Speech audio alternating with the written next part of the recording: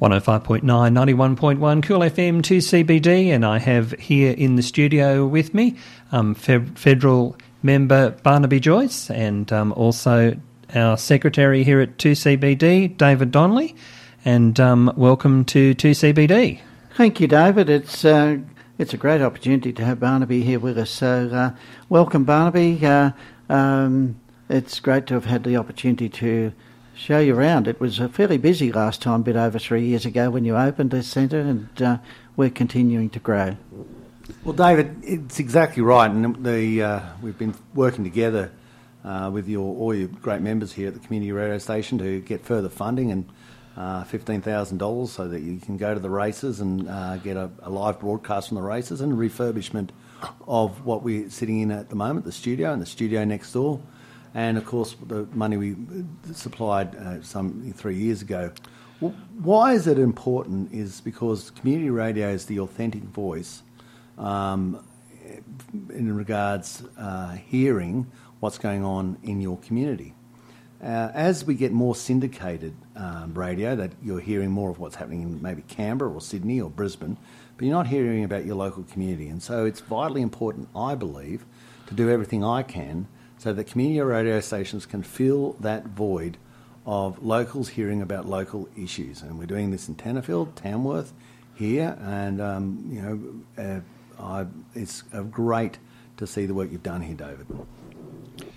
Thank you, Barnaby. It's great to be recognised as an organisation, and the big part here is it's totally volunteer, and it's owned by the community as an incorporated association. So we're basically trustees for the community, and the federal funding. It's great to have received because it allows us to do our job better. And, in fact, support all those community organisations that wish to promote their barbecue or race day or whatever it might be, or the fact that something's had to be cancelled. We can do that very efficiently and let them know what's going on. So really pleasing that we've got the mechanism to grow and expand and build on the great efforts of these volunteers. Perhaps then we could move on to some of the other wider issues when you're ready. Well, this is precisely it, and this is why community radio is so important. You know, we've got issues that are here that are not issues for Sydney, and you're not going to hear on Sydney radio, like Waitalaba. It was devastated during the bushfires, and we're trying to make sure we do everything to support them getting back on their feet. And I always think this clearly spells out the difference between community radio and others. I remember when the Waitalaba fires were on, there was a sense that people were saying, a certain group of people are responsible for this. And I got really angry about that and said, you can't start accusing a group of people for starting a fire. I mean, because it's ridiculous. They're the people most affected by the fire. I remember saying at the time, look, if you're blaming the Greens, you probably find the people most affected by it are the Greens. Well, of course, the Sydney media grabbed that phrase and went to town on it. And the next thing I was getting absolutely smashed. And it was a complete misinterpretation, a malicious misinterpretation of what I'd said and what I'd meant. Now, if I did that on community radio, I would have had, people would have said, no, listen to the whole lot, heard it in context. And that was not the sentiment at all he was putting out. So we've got to help people get back on their feet in Torrington, in Waitalaba, in areas in Tenterfield, and farms that have been burnt out, stock that have been lost, plant that's been lost.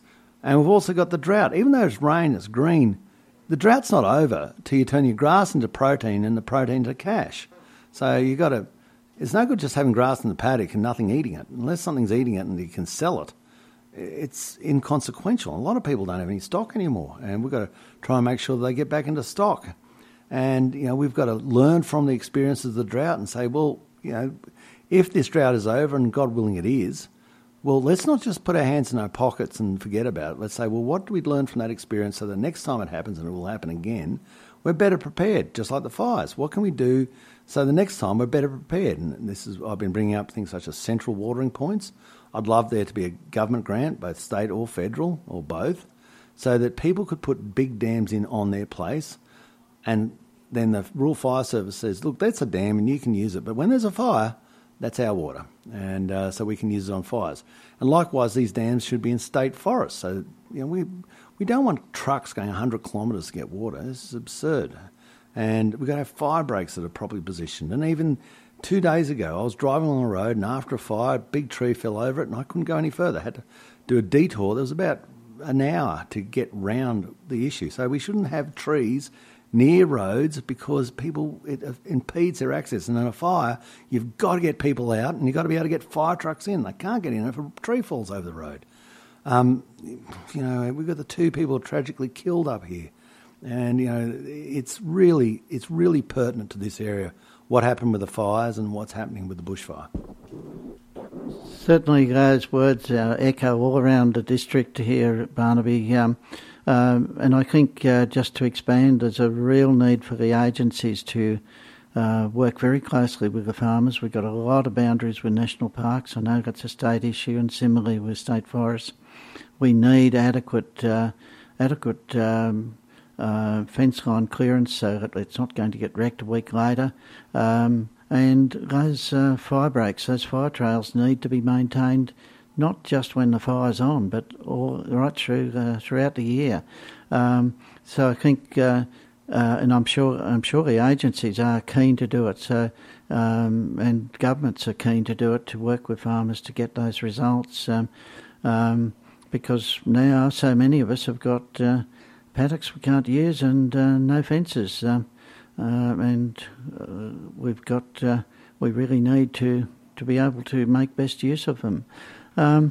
Just on the drought and the drought packages, there's a view that extra loans are possibly just creating more burden for the future, and maybe more innovation in that area. And there's a question mark with a farm household allowance where any sales should be rebanked into a farm management deposit. Now, I don't know whether that's changed, but that restricts the ability of a business to actually continue to trade, to pay the rates and so on. So, anything you'd have to add to that, Barnaby? Well, I think what people have to avail themselves of is the capacity to refinance their current debt through money from the Regional Investment Corporation. Now, the Regional Investment Corporation, and this is bragging, but it's the truth, is something I set up. It was one of the conditions of coalition agreement, capitalised for $4 billion. Now, you can refinance your current facility up to $2 million if you're a farm and up to $500,000 if you're a business, with money from the Regional Investment Corporation, which is interest-free, no interest for 2 years, then interest only for 3 years after that. Now, let's just look at that. Let's say interest-free. Let's say that you have $1 million loan, and that's not exceptional at all for people on the land, and you're paying, 4% interest. So refinancing that for zero interest over 2 years saves you $80,000, and that's serious money. And if we've got a 2% advantage on what the banks are offering for the next 3 years, and you're paying interest only, that's another $60,000 you're up. So you're all up over the first 5 years, $140,000. So this is real money, because people in the start were saying to me, we want interest rate subsidy. And I said, well, that's only where the government pays half your interest. All the banks do is say, oh, great, they're going to pay half the interest, so we'll put up the interest rates and we'll collect it. And everybody will be happy, except the government and the taxpayer who's paying the money. Well, we're offering something better than paying half your interest. We're going to pay the full lot for 2 years. That's a pretty good deal.